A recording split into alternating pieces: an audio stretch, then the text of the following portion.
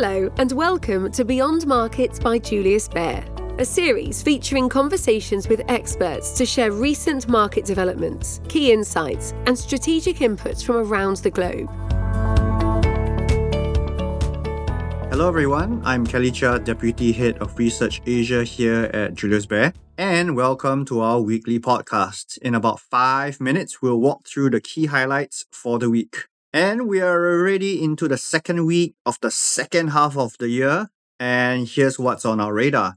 First recap of last week, stocks pretty muted, and the major indices were generally consolidating while waiting for really important employment numbers. In the US, these employment numbers were quite strong as we expected. However, the market read this as good news equals to bad news because it meant that the Fed meeting on the 26th of July, later on this month, would give the markets another rate hike. Indeed, market implied expectations of a rate hike on that meeting, 26 July, of the FOMC is now at 95%. If expectations are already that high, you know what? The Fed is just going to go ahead with it. Moving in tandem, yields on government bonds have also started to rise. The 2-year US Treasury yield broke 5% before giving some of that back, and the 10-year Treasury also broke the 4% level.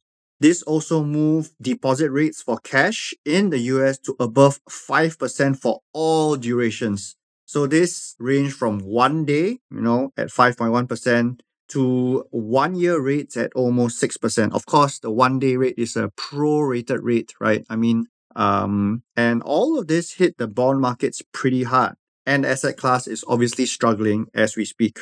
Moving along, this week's quiet stock markets likely to start to get active again on Thursday, 14th July, because US megabank JP Morgan will be starting its earnings, or it will be reporting its earnings for its second quarter. We find that market commentary has really strangely been quite quiet on how the bank is going to do. Whether that's a good or bad thing, let's see how that silence will break on Thursday when it announces its results.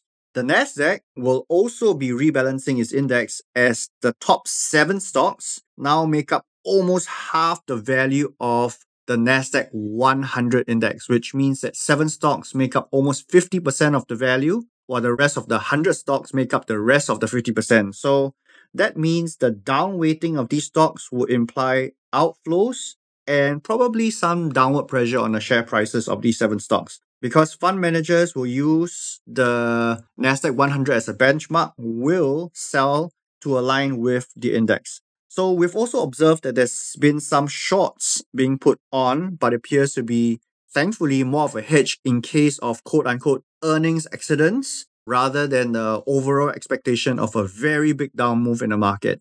Moving closer to Asia with China, Treasury Secretary Janet Yellen wrapped up her very high-stakes trip to China last Sunday. She described it as a mission to revive engagement between the two largest economies. While in China, Ms. Yellen held 10 hours of talks that she described as direct, substantive, and productive, and said that had brought US-China closer ties on a surer footing. So continuing on the theme of China, stabilization of the economy seems to be really accelerating like we previously highlighted. The authorities have just announced an extension of what they call the 16-point financial measure that was introduced last year in November 2022. This is to help the weak property sector. Of particular interest are 2 measures that help the property market in terms of loans to property developers. These were only in force for 6 months, but now will be extended for an entire 1.5 years. We recognize that the situation does appear to be bad, and the Chinese government could eventually announce some form of rescue package. However, we think this will be probably handed out in a gradual manner rather than a historical Big Bang fashion. Finally, 2 big developments on product launches which many of us use. Meta has launched its Twitter lookalike app called Threads, and the uptake has been impressive. Here are some comparisons. To hit 50 million users, Pokemon Go took 19 days, ChatGPT took 1 month, and Threads did this in just 1 day. And it doubled to 100 million users in just 5 days. So the real question here is that if the users stay or leave. And why did we talk about leaving a hot app? Because ChatGPT, which I just mentioned just now, just saw the total number of users accessing it fall by 10% in June. And this is its first fall since it was launched in November last year. Is generative artificial intelligence already starting to fizzle out just half a year after its launch?